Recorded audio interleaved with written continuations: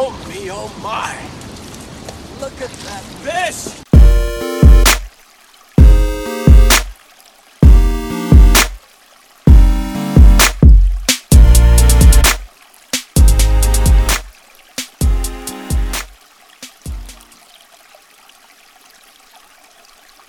What's up, everybody? Welcome to the Smalley Talk Podcast.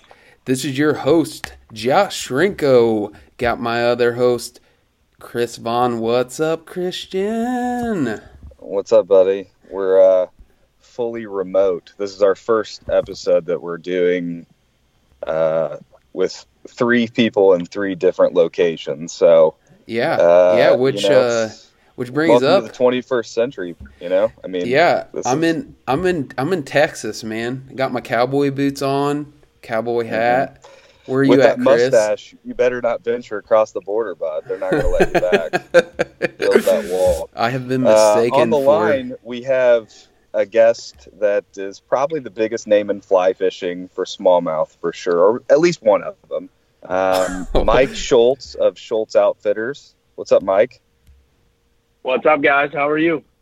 Good, man. Good. Doing great. Yeah, it's a pleasure to speak with you. We've been following your social media stuff for a long time. So I know that I am very excited. I mean, being a fly fisherman, hang on. Before we get started here, I gotta tell you something, Mike. So before you dialed in here, Chris warned me. He's basically like, hey, dude, don't do anything weird, because Chris has had a long-standing affinity for you. Some would call it a man crush. I would call it a little more than a man crush. But Chris he's a big fan. So I'm gonna play it cool. But I just wanted you to know, if you hear heavy breathing on the other side, it's because Chris is really nervous right now. You're basically his hero. So I thought you were going to go a different direction with that heavy breathing. Well, so. I'm trying to keep it cool, Chris. But I appreciate that, bud. Well, hey, Mike, just to kind of get started here on the interview, why don't you just kind of tell the listeners, who you are, what you're about, and kind of what makes you guys a little different than everybody else. Yeah, Mike Schultz Outfitters out of Southeast Michigan. I am in my late 30s. I'm getting old, man. I just a fishing bum. Been into fishing in the outdoors my whole life. Was blessed to grow up in southeastern Michigan, where there's a good number of smallmouth rivers and different pieces of water, and kind of that they were kind of my first fish that I really fell in love with, and I really enjoy river fishing. So I was kind of gravitated towards the smallmouth bass. They're kind of right in my backyard, and over the last going on 20 years, just really focused on smallmouth and doing it on fly. And been fortunate enough to grow up in an area that had great fishing, and been fortunate enough to meet some great people and assemble a team of like-minded folks that all work at the store and work for the guide service. And just we love fishing just like your listeners do, and we're just blessed to be able to do it and make a living off it. And just fully committed to fishing smallmouth bass and fishing as much as we can, and having a good time, man, getting through this crazy life. Yeah. Well, I mean, coming from Southeast Michigan, you guys are located kind of, Erie is right there. St. Clair is right there. So why river smallmouth? Why not lake smallmouth? I really enjoy the moving water. I like the, ever-changing environment. I really enjoy being on water that doesn't have other people on it and having the place to myself. Yeah. Amen. I do a ton of talking when it comes to work and talking with people, selling stuff and da-da-da-da-da. So the river is just a place where I can go tuck away and get away. And, it's always that sense of adventure, what's around the next bend. And what does this hole or this run or whatever hold? And, it just runs in my blood. I nothing wrong with lake fishing and whatnot, but I just, it doesn't do the same thing to me that the river environment does. Yeah. Well, we agree with you for sure.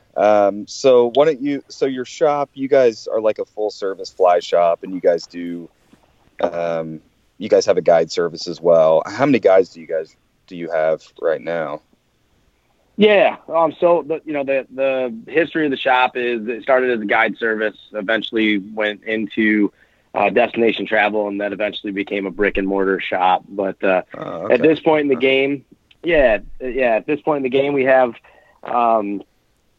myself, James Hughes, Jay Wisnowski, Colton Decker, and Dan Bennett. So there's 5 of us, and then we got a swing guide by the name of Adik Vitso, who's been with me forever. That'll fill in when we need them. But 5 guys running pretty hard during the season. Yeah. And do you guys guide for the most part like all year round, or do you have like a season, or how does that work? Well, yeah, it all started, as a season, and you start a business and whatnot, and there's obviously going to be a peak, and you're going to start with that and build it from that point, and then build it out from there. So, do we guide year round? Yes. When it comes to December, January, February, and even into March, at the beginning of the month, it's going to take a pretty serious angler that's willing to go out and grind and put the work in, as opposed to the guy that's going to want to come out, the angler that's going to want to come out and fish during peak, where things come a little bit easier. So, yes, we guide year round. Are we up on our soapbox yelling, come fish with us in January? Probably not. and we don't, but, we definitely have clients that have fished with us for years and fished with us a lot. And, they're as addicted as we are, and they keep an eye on the weather. And when those 50, 60 days pop up in the middle of the winter, and we know there's going to be a favorable bite window, there are some crazy lunatics that want to go out and do it. And, sure. Our guys are obviously the guys that are guiding full time are chomping at the bit. By this February, they're, eating ramen noodles, and they've already tied enough flies to last them the season. So if someone wants to go, we're going. Yeah. And do you guys get ice out where you're at? I mean, you guys are kind of in the Ypsilanti area, so that's pretty far south, but, do you have open water all year? It just depends. Like this year, pretty mild winter, so it pretty much fished, outside of maybe 3 weeks in January where there was slush and things got nasty. But I've had years where it locks up for 6-8 weeks. I've had years where it never doesn't lock up at all. And this year it was a very small window where it locked up. And it's all about having options and different pieces of water, out of the 6 rivers that we guide in this area. They're all very unique, and, all of them have dams, and, understanding each one of those sections is important, and knowing where you need to be at the right time. Doesn't matter if it's January or it's June. Sure. It's all about being in the right place at the right time. Yeah. I mean, one of the stances that this podcast has taken is firmly in favor of global warming. So, I mean, the fact right. that you have open water all year, you're welcome. I mean, that's global warming. Thank you, global warming. Yeah, it's one of the pros. I mean, you got to see the bright sides for sure. So, hey, Chris, I got something for him real quick before we move on. Yeah. So, Mike, I had a chance to go visit your shop this past fall, which thank you for being a cool dude and giving me some tips, and bought some swag from your shop. So, do you, on your just shop in general, do you have like a marketing background? Because I can tell you from Chris and I's standpoint, one of the reason why we are kind of gravitating towards your shop is not just that you're all about smallmouth, it's that you have built a really cool brand. So is that something that you have a background in, or do you just like naturally good at that stuff? So I definitely went to school. I went to the business school at Eastern Michigan University, but okay. I often joke that, it's more natural and more gut than anything. I don't I obviously I'm a little bit older, so when I went to school, things were a hell of a lot different. But no, it's natural, brother. I mean, I don't know what to tell you. It's just I do what I feel. That's all good, man. Well, you do a good job at it. Organic. I mean, I can tell you, coming from someone who's an admirer and, just kind of talking with guys that are in the smallmouth community, you have some cool stuff going on. I have a Smallmouth Syndicate sweatshirt and some Schultz hats and stuff. So you guys got a lot of cool stuff. So yeah. No, we listen to the consumer, man. It's we do things that work and things that don't work, we shelf. And there's a lot of ideas that get thrown out there. Not all of them you guys see, but it's just how my brain works. I'm always thinking about something and on to the next. And like I said, sometimes they're good ideas, sometimes they're terrible ideas. So it's good to have a team that you can kind of throw that stuff at that has a different view and whatnot than you do. And, like I saad, sometimes it's like you're an idiot, and other times it's like, yeah, let's do that. And, most of the time, if we all collaborate, it comes out fairly good, and we don't lose any money, and people are happy. Yeah, that's cool, man. Well, it matches the social media thing it is huge. I mean, the way that you guys, your presence on social media is just, it's second to none for sure. So, but I appreciate it, man. Yeah. So one of the things, one of the questions I had here was, I know that you said you guide on several rivers, but are most of do you guys have like lake run smallmouth, or do you have mostly river, riverine fish up there? Yeah, it's all, believe it or not, it's all river fish. There's dams, there's impoundments, that they can move in and out of, but the vast majority of the biggest fish that you're seeing, on social media are all fish that it's pretty rare nowadays with how many people we have on the water when it comes to our guides and whatnot, that the fish haven't been located, before they've been caught. You know what I'm saying? Mm-hmm. And so you'll find it's not just dumb luck. Like today, myself and my head guide, James Hughes, we went out and fished. It was just him and I, and we pretty much just fished the spots where we know there's large fish and whatnot. And, that definitely, I mean, for those of you who have listened to me speak before, whether it be at shows or on podcasts, it's definitely, what we're showing you, what you're seeing is what's happening real time. If I'm not putting anything up on social media for 3, 4, 5 weeks, it's because I'm not fishing. I mean, to be honest with you.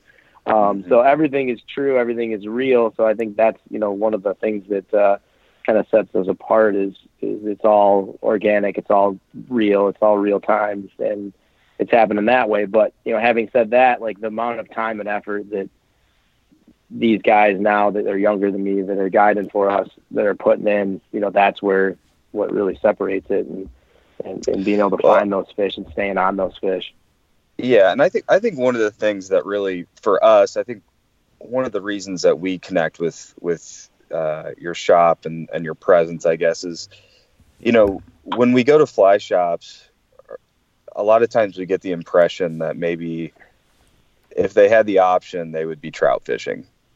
But around here, There's not a lot of great trout fisheries, so they settle for smallmouth bass. I think the fact that you emphasize smallmouth, that you have an appreciation or an affinity for the species, and you market towards it, all your gear is, focused on that. Your social media presence is focused on that. I think for people like Josh and I mean, that's what we've been looking for, so we appreciate it for sure. And I think that's huge. So, oh yeah, man, no doubt. Yeah. So, I guess since we're in winter, I kind of wanted to talk a little bit about, a lot of guys are kind of just starting to get into winter fly fishing. It's tough for sure. So, from your perspective, can you give us kind of the 3 flies that every winter fly fisherman needs for smallmouth? Yeah, no doubt. When I think of fly patterns, you could say like a circus peanut or a red-eyed leech or variations of flies that get deep. But really, when you're tying those and you're preparing those flies, you're gonna tie them and manufacture them and build them if you're gonna do it the right way in a variety of different weights. So you could have a fly that's, like a red-eyed leech or a circus peanut or, variations of those flies that get down deep, but you're going to want to tie them in, like, just to break it down in the simplest terms, something with a medium dumbbell eye, something with a large dumbbell eye, something with an extra large dumbbell eye, and then even get in there and put in a tungsten bead with the eyes and manufacture yourself a set of jigs, for lack of a better term. That's what you're tying flies that are made to dredge and made to get deep. And depending on how you're fishing, if you're fishing on foot or if you're fishing from a boat, is going to dictate how you're going to present those flies. And I'm not going to lie to the listeners out there. The way that we have had a lot of success doing this is from a boat. And we're not anchoring. The boat is moving. The boat is being held back. I've talked about it before. The rower has a ton to do with it. So the way that we're controlling the flies, the way we're fishing them either deep or we're fishing them through structure, and whatnot, it's a team type deal. And that's how we're catching these fish in the winter. It's not so much I got this magic bullet that just works. It's you got the fly that works, and you have the proper weight, and you have the proper line, the proper leader, and the proper presentation with the boat in motion that makes it all work. Sure. So I guess for the winter, you're in a boat and you're approaching a winter spot. Yep. So the water's going to be presumably a little deeper, current's going to be slower. If you're wanting to get down to the bottom, how do you have your rower positioned so that you can fish deep and slow? Yeah, I mean, it just depends, but like I'll just that's what most Generally. people would assume, that you're fishing to the deepest part of the river, which Sure. in some situations yes, but most situations no. That's one of the biggest things that we made the mistake when we first started doing this, is we just pretty much concentrated on the deepest water when we first started. Like we're talking like 5 years ago, we're like, all right, we're allowed to fish these fish year round. Let's try to figure it out. Out of all the things about smallmouth bass and all the things you've heard and you've read, it's like, oh, they go deep in the winter. Okay, let's try that first. We were so far off, it wasn't even funny. So we're finding a lot of these fish in fairly shallow water. I'm not talking 12. I mean, I've seen them in 12 inches, but the majority of these fish are, let's say, 2 to 5. But more likely, the fish that you're actually going to engage that are going to chase the fly or eat the fly are going to be in 2 to 3, 2 to 4. So that's the type of water we're fishing. And You're fishing in a situation where like today we were fishing fairly light patterns, because we were fishing with James understands how I want to fish. I understand how he wants to fish.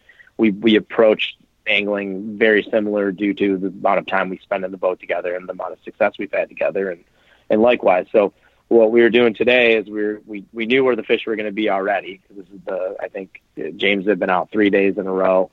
Kind of had a good idea of what type of water they're holding in and what structure they're holding on and whatnot. And then the water that we were on today, we know it like the back of our hand. So the fish don't move far. Once they get locked in, say mid-November, they're not going to move until now to, let's say, beginning of April, until they start moving or shifting around.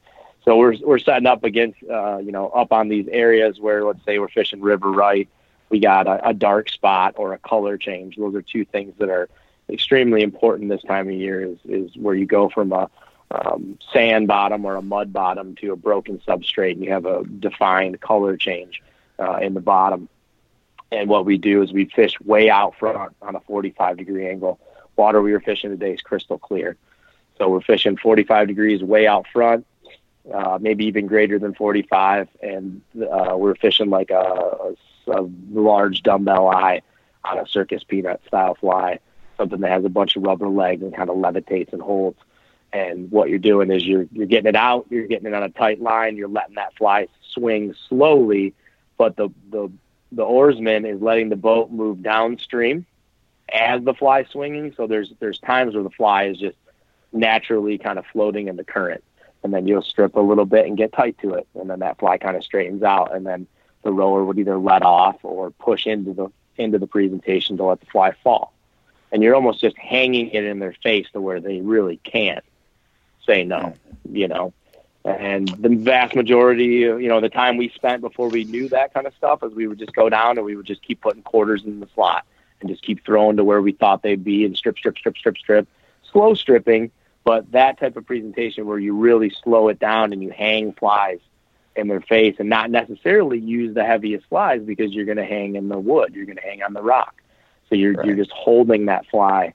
It's almost like you're swinging, but it's really difficult to do with switch rods and spay rods. Like people always say, like, hey, I want to swing for smallmouth. It's like, you can do it, but what we're doing, it's way more conducive to a single hand rod and an intermediate line than it is to a true swinging setup. Yeah. Well, Josh, don't get too excited. Swinging is probably not the term that you were looking for there. It's a fly fishing term. So, hey, I wanted to ask my guy. So something you said kind of piqued my interest a little bit. So, yeah, when you guys started doing the more of this winter time stuff, and conventional wisdom would tell you that, like you said, like, hey, deeper, slower areas are going to be the first spots you look for from a wintering spot. Mm-hmm. And I think Chris and I have found some of what you said to be true. Like, it's not always going to be the deepest spot. And it's weird because you'll go in some spots and you'll be like, wow, there's tons of protection here. This should be a great place for smallmouth to be. And there's nothing there.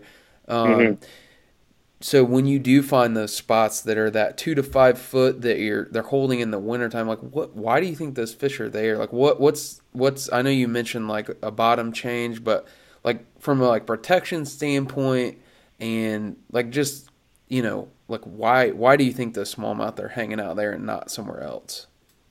Yeah. So what you're gonna find as right now, let's say you go right out to the river here, it's 36 degree water temps. It's going to be very difficult to find fish in spots other than spots that have a soft bottom and usually have a dark bottom. Like today, they got cocky and they started moving out of those just spots you would never even think. No current, just mud bottom, hanging out in that area. And then as the water warms and the sun comes out, that you'll see them kind of move to those color change on some days. And that was what we saw today. By the time we got into that peak bite window, which we usually say is between 1 and 4 o'clock this time of year, by the time we got to 12:45 and caught our first smallmouth, the fish had moved out of the deeper stuff. And not all of them, a small, the ones we were running them over and we're like, damn, dude, there's another one under our oar. And we're fishing to the bank or what, right? Right. So the river we were on today runs pretty much north to south. So the vast majority of the fish that we find this time of year are going to be on the west bank of the river. It has to do with light levels. So they're going to get the most light over there. The water, temps, will be the same pretty much, but they're going to feel warmer if they're sitting obviously in the sun versus if they're sitting in the shade. Mm-hmm. So, and then also if they're sitting on rock versus sitting on soft bottom. So that soft bottom is going to warm faster. It's going to be darker, usually grayish black. They're going to sit on that. They're going to be in the wood versus being in the rock for warmth. And what you'll see is as the water temps get warmer, you'll see those fish move out of that totally dead stuff into that little bit slower flow. And then they start creeping. And by the time it gets to 45 on our rivers, they're usually right on the seams. And you won't even find you're not going to find many fish on rock until, 45 or warmer, from what we have found on our rivers. So, you could be like other people maybe listening to this going, man, that's not how it is down south, but that is how it is around here. And, I'm firm on that the fish definitely cater towards that soft bottom, dark bottom. I was told when I first started goofing around doing this and trying it by a really good gear angler that, find areas that have water that grows weeds in the summer. And that's where you're going to find the fish because that's where the bugs are going to be. And so those fish are in there eating crayfish, they're eating hellgrammites, they're eating mayflies, whatever they might be doing. But like, I mean, you guys have messed around in the winter. You see the fish, like most people would think that like, they're not feeding much in the winter, but the fish are fat, man. They're super fat in the winter, and they're happy. I mean, obviously their metabolism is slowed way down, and they're not, burning it off like they would in the warm water. But you catch them, and they're not quite pre-spawn fat, but they're solid fish in the winter. Oh yeah, absolutely. They got that hibernation weight on them or something. I don't know, but exactly. But so a couple more questions, I guess, before we move on to the next thing here. So do you have like when you're swinging like that, what's your line setup and your leader setup look like for that situation? I run a 8-weight. I run that G Loomis 8-foot 10-inch 1-piece streamer rod. That's pretty much my go-to. And then I'm running the Scientific Anglers full intermediate, and that line is built for colder water temps. So that's not going to kink up on you and tangle. It's going to have a multi-filament core, which is really good versus a mono core this time of year.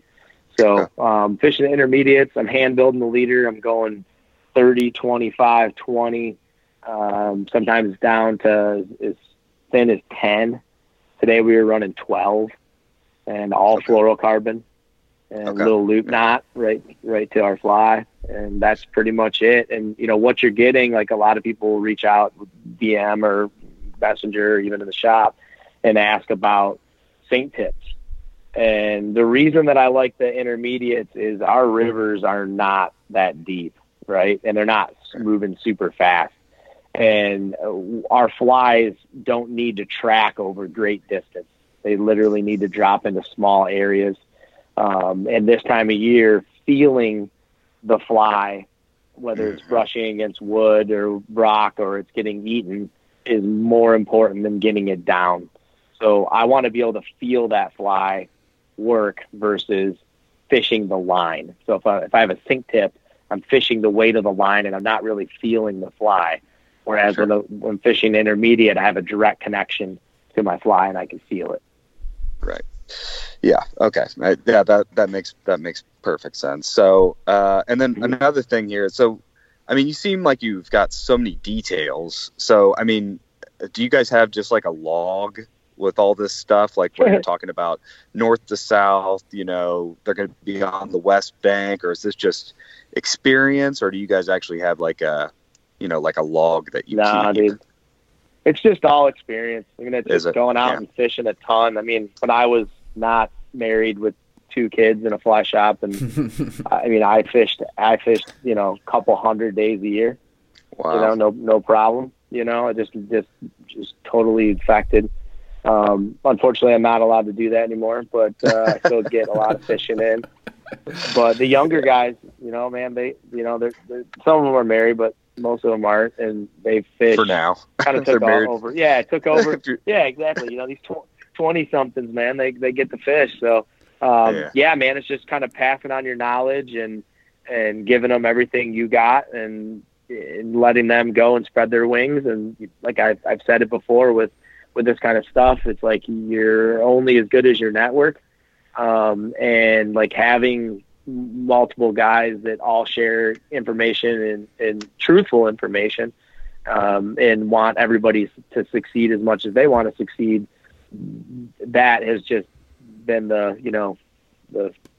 freaking nitrous to make this thing take off. Is you've got all those guys sharing, and you got guys on different rivers, and you're able to put your observations together and come up with stuff that actually makes sense instead of just guessing.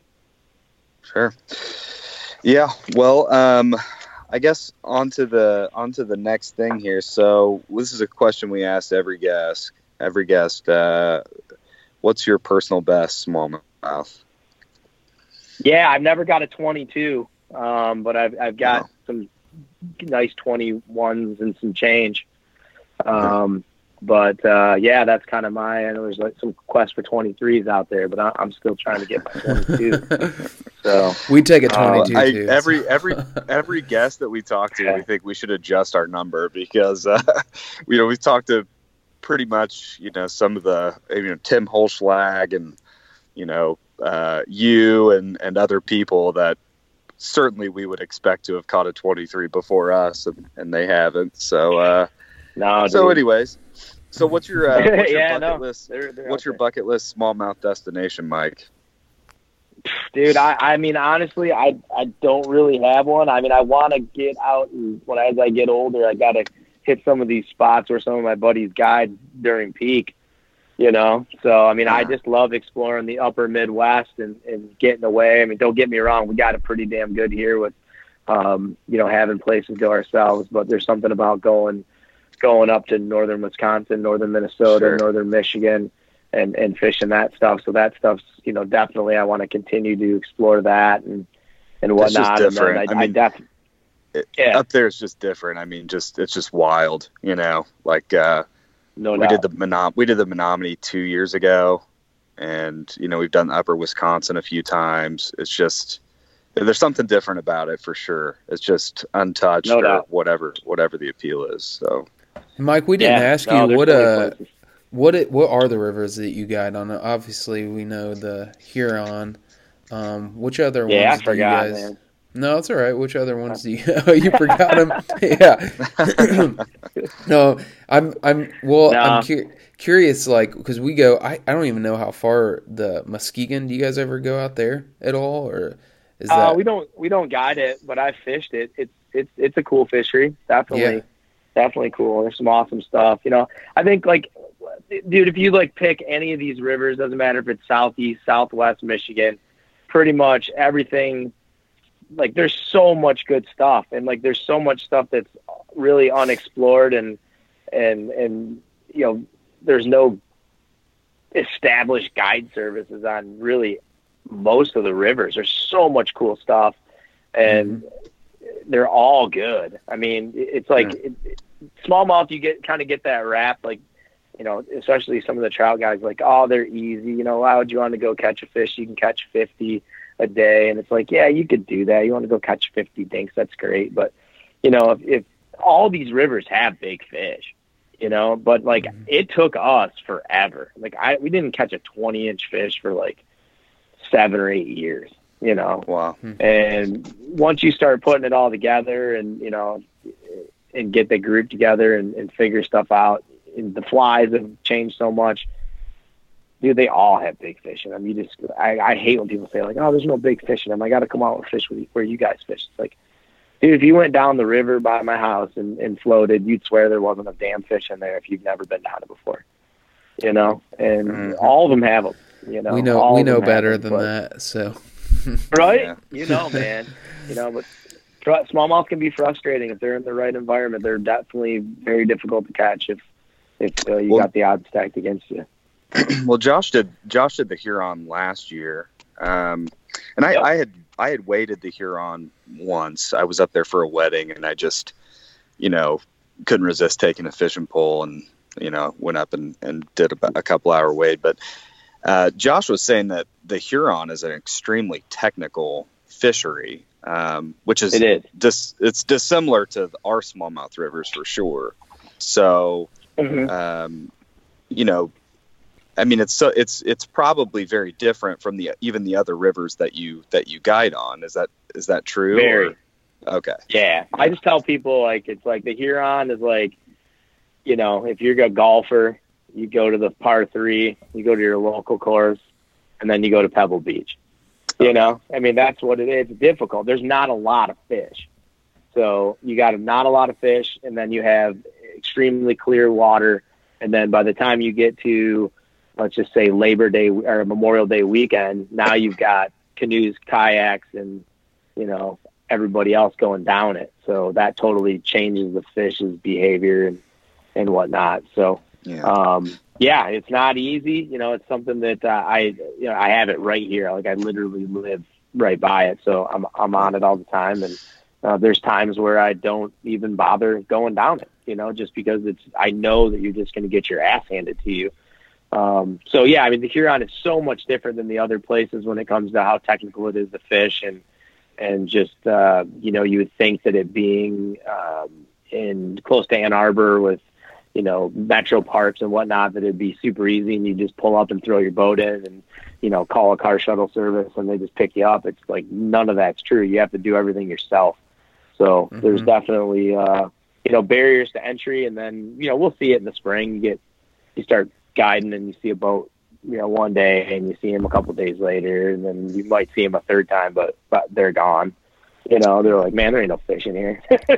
See, the other thing is it muds up, right? I mean, it muds up with rain and stuff too. Like I know, like the Muskegon, for instance, or probably the Menominee, they just don't have a lot of agriculture, so they don't really mud up. But I know for a fact that the Huron muds up because we tried to fish it a couple of years ago, and it was like less than 18 inches of visibility. So, yeah, no doubt. Yeah, all the rivers around here below, and that's was always one of the biggest hurdles when we first started, was knowing that stuff. And it's we always tell our clients, if you ever have a chance to like read our pre-trip information for guide trips, it's like you may not find out where you're going until 12 to 24 hours beforehand. And that's not because we want to like keep it a secret to where we're going. We literally want to put you on the best float on one of those 6 rivers the next day. And that stuff changes like immediate, So, like today where we fished, the water was down 10 inches from yesterday.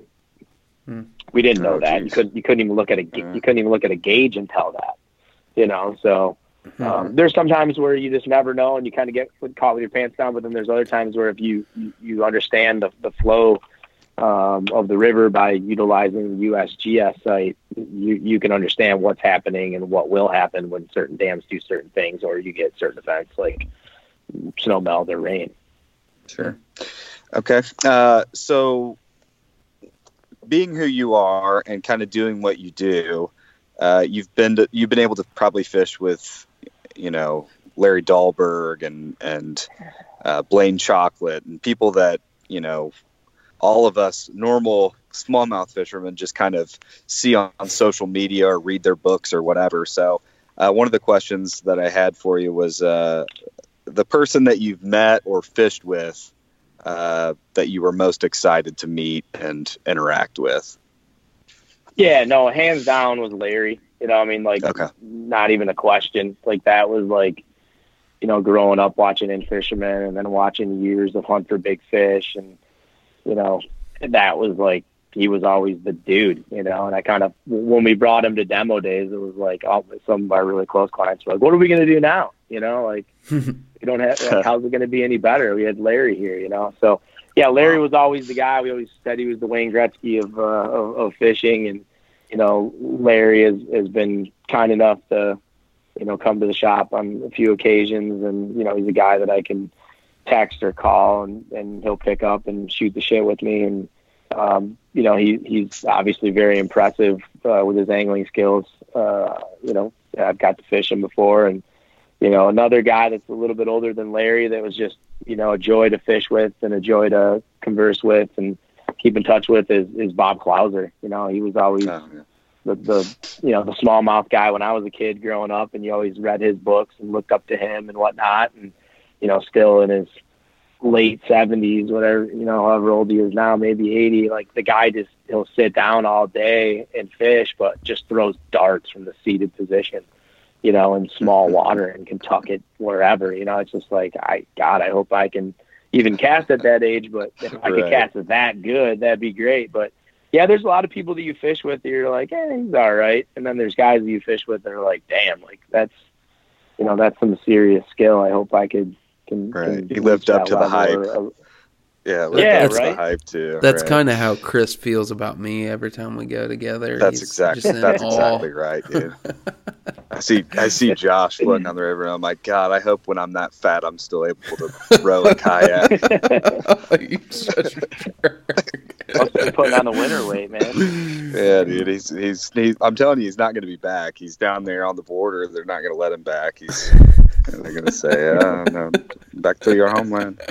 All right. So spring, it's coming up,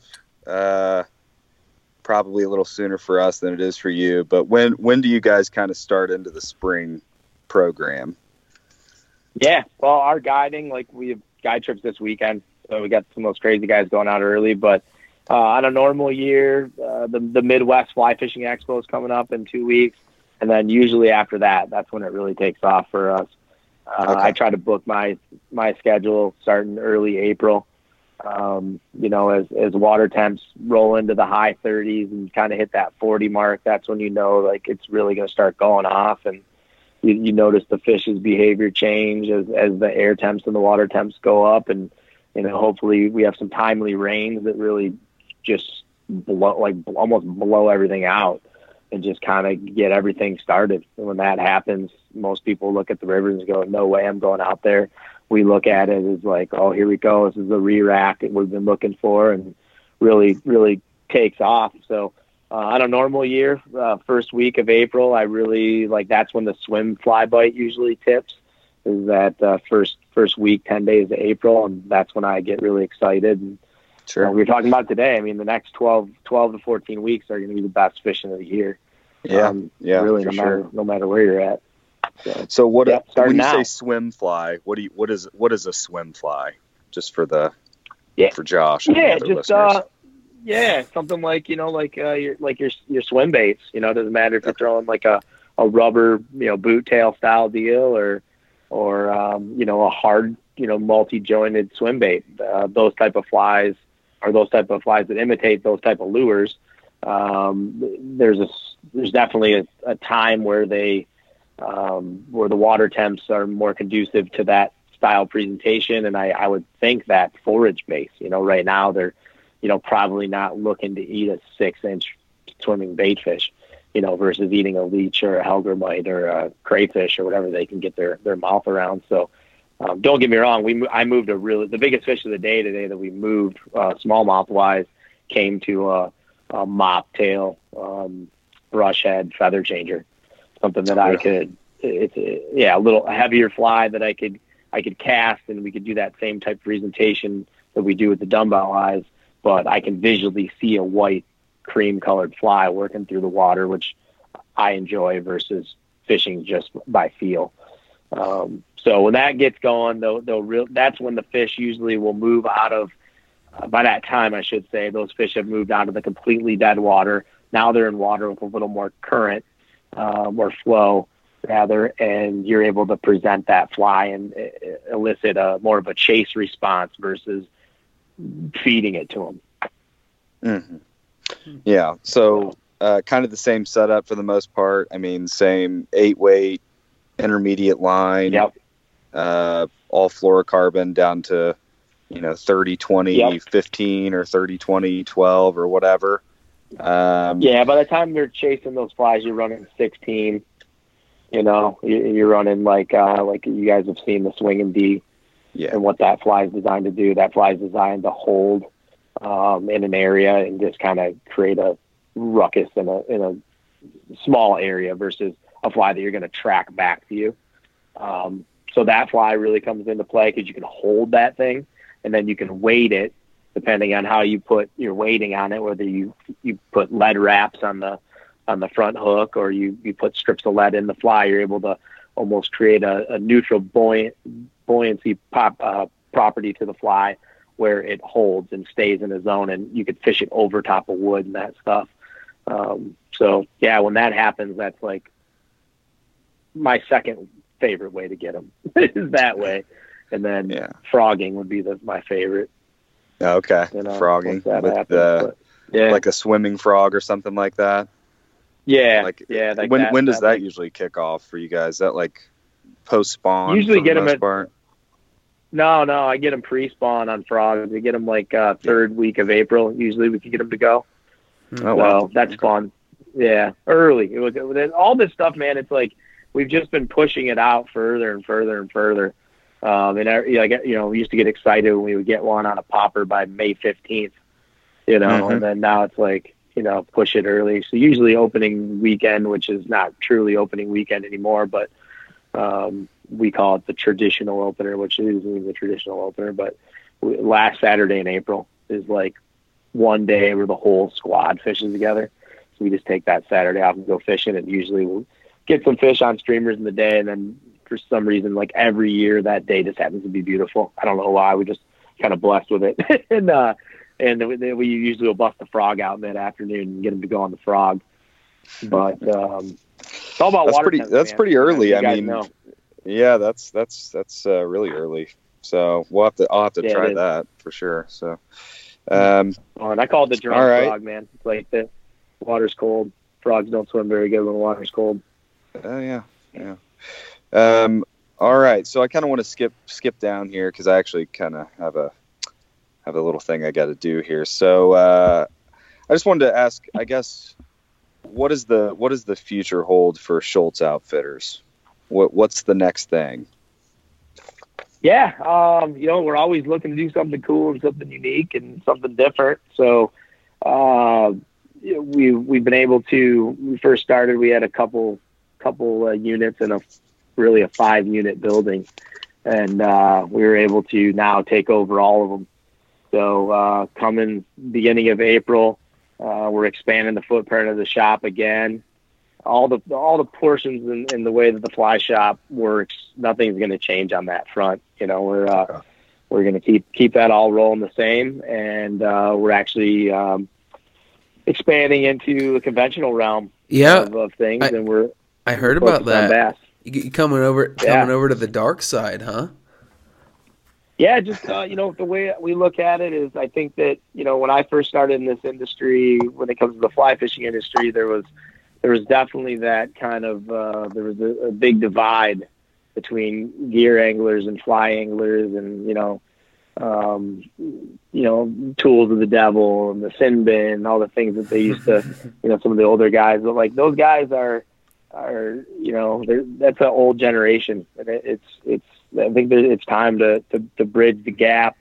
It's never been so close, but with the evolution in flies and the evolution in fly tying materials and whatnot, that it's never been so close. And from, a great area and a great state of Michigan that has ridiculous river and lake fishing. Like, as you mentioned, we got Lake Erie, we got Lake St. Clair, you got Lake Huron, all within striking distance, and a lot of inland lakes. It's really an area that's been underserviced when it comes to the conventional end of things, when it comes to, for lack of a better term, higher end stuff. You can go to Bass Pro and Cabela's and buy the basics and whatnot, but if you want to get firsthand knowledge and a Schultz Outfitters type shopping experience, there's nothing out there. So that's where we're going. We got some really cool stuff in the works and things that have worked and in the fly end of things, we believe will translate nicely to the conventional end of things, especially with the younger generation of anglers. That's cool, man. Exciting. Yeah, that's awesome. Josh, did you have any questions or anything that you wanted to ask? I kind of dominated a little bit, bud. You're known to do that. That's all right. Yeah. The only thing I had said a quick question on so when I went up there, you gave me a little bit of advice, and my stubborn self didn't understand it until I had fished for a couple hours and not caught anything. But you were saying, yeah, man, you're going to spend at least as much time standing up looking for fish as you are actually casting. And I found that I was actually looking for fish probably about 70% of the time and casting 30%, which is not the type of fishing I do a lot. So a lot of sight fishing, which I thought it was really fun, but it was also somewhat frustrating. Is that something that you find just in the summertime, or are you guys doing that pretty much like year round? No, it's definitely a water level thing. There's every you play a different field, you play a different river, you play a different lake, whatever. There's ways to approach it. You just happen to be here in a low water time of year. So gotcha. When we're out there this time of year, it's really predictable where they're going to be and where they're going to prefer to hold, and maybe they make slight shifts when they're just in a holding pattern versus when they're feeding. Hence what I talked about earlier, where you'll see those fish like up tight against the bank in the wood, and then as the water warms, you'll see them move out to those color changes. which is what happened to us today. But in the summertime, depending on the river you're on, but like what you saw was you floated a river that has very low populations of bait fish, right? So even our biggest fish that time of year are looking for alternative food sources. And what happens where you were fishing is they key in on terrestrials. So sure, you can go down the river and throw frogs around, you can throw bait fish around, but what those fish are doing is, and we've seen it, for many years, they're almost on a milk run, so to speak, where those bigger fish you can anchor on them and just sit and watch their behavior, and they'll move and swim in like a circle or on a imaginary trail. Right. Of where they go. I know it sounds crazy, but no, I saw that. Yeah, you saw it. So they'll eat terrestrials. They'll eat damselflies, dragonflies, whatever, grasshoppers, whatever they can eat. But they'll also take advantage in the low water of feeding off of other fish or turtles and that kind of stuff. So you could catch a fish that is usually in an area in one spot, and then the next off a turtle. And then the next day, the turtle's a half mile upstream, and the same damn fish are on the back of that turtle. And we've had that happen before, where we've caught fish over like the span of 3 days, caught it, big fish, tagged it, let it go, and then 2 days later, it's a half mile downstream or a half mile upstream, still feeding off the same turtle. So that's cool. Wow. Okay, well, that kind of pretty cool. That kind of brings up, I guess, another question. When you say tagging, is that like a public program, or is that like a private program, or are you just using that as a figure of speech, or what? Just a private thing. We were able to talk with people, and it was cool. It's just how you name your pet smallmouth. Is that what you're saying? Yeah, right. Yeah, I mean, we really did it just to see if we were crazy or not, and like see the movements. And we don't do it on every river. We do it on a couple different rivers that we've kind of narrowed down to areas that are unique, and we wanted to see the movements of the fish. And our fish don't move very far, which is pretty cool. And I'm sure you guys probably experience the same thing down where you're at. And I'm sure they're available if someone really wanted to dig. There's some studies that Larry did with the Minnesota Department of Natural Resources with tagged smallmouth. And this is just from speaking, to them just casually. From what I gather, there's almost an imaginary line. Let's say the 45th parallel, right, where the fish north of there tend to migrate a lot more than the fish south of there. And I'm not sure exactly where it is, but they've done studies, and they're probably available. I mean, it's probably public knowledge. But this stuff was done in the 80s and 90s. And those fish will move 70 miles between reservoirs and dams up in Minnesota, where our fish, if they got 20 miles between a dam, right, that's a big gap. And then within that, it's like how much better is the water up below the dam than is the hole that's adjacent to where they usually live. So you'll see fish. You'll see like key areas. They'll have one fish in the summer or two fish or whatever, and in the winter they might have 10 in that area. But then those fish, as the water warms, will disperse and kind of go to their normal spots. Now, I'm not saying that a 15-inch fish has a log that it lives on. I'm talking about mature fish, just like a mature brown trout is going to find an alpha fish lie and take that spot over. I'm sure you guys have seen it, fishing in kayaks, being all stealthy and quiet. Like smallmouth are pretty aggressive. I've watched them chase catfish off their, 3-4 times their size. I've watched them run into the sides of carp when I'm observing them. So, they're pretty territorial. Yeah, right. They're badass fish, man. They are. So, it's pretty cool, man. Like I always tell people, every river's different.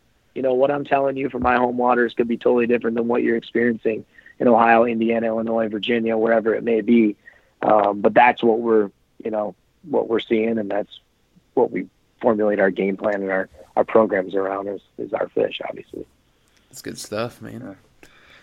Yeah, that's awesome. I that's so you guys have a little tagging thing going on. That's very interesting. So, well, anyways, Mike, well, thanks for coming on, man. We really appreciate it. Appreciate you giving us some knowledge and just spending the time to talk to us. It was great. So, thanks. Hey, a lot. Mike, you want to give everybody like your social media credentials so sure. they know how to get a hold of you, your website, all that stuff? Yeah, sure. Mike Schultz, Schultz Outfitters on Instagram, Schultz Outfitters on Facebook. If you're really digging what you see, there's a Schultz Outfitters customer forum on Facebook that you can request to become part of. It's kind of the place where we let the latest and greatest and kind of throw in classes and exclusives and limited run items first before they get thrown out to everybody. And then, of course, you can sign up for our newsletter off our website or off Facebook. If you can't figure that out, just send an email to team@schultzoutfitters.com and we'll get you dialed in. Like I said, if you need anything for fly fishing or conventional, come spring 2020, we got you covered. Schultz Outfitters is a shop full of like-minded individuals, great team of people, great culture around the shop, really easy to do business with, and customer service is what we do best. So appreciate you guys having me on, and hopefully we can do it again in the future. And you guys need to get your ass up here and go fishing this summer. Don't worry, Mike. We'll be there, bud. Sounds good. All right. Thank you. Thanks, Mike. Take it easy, man. Take care, guys. And as always, ladies and gentlemen, free the fighter.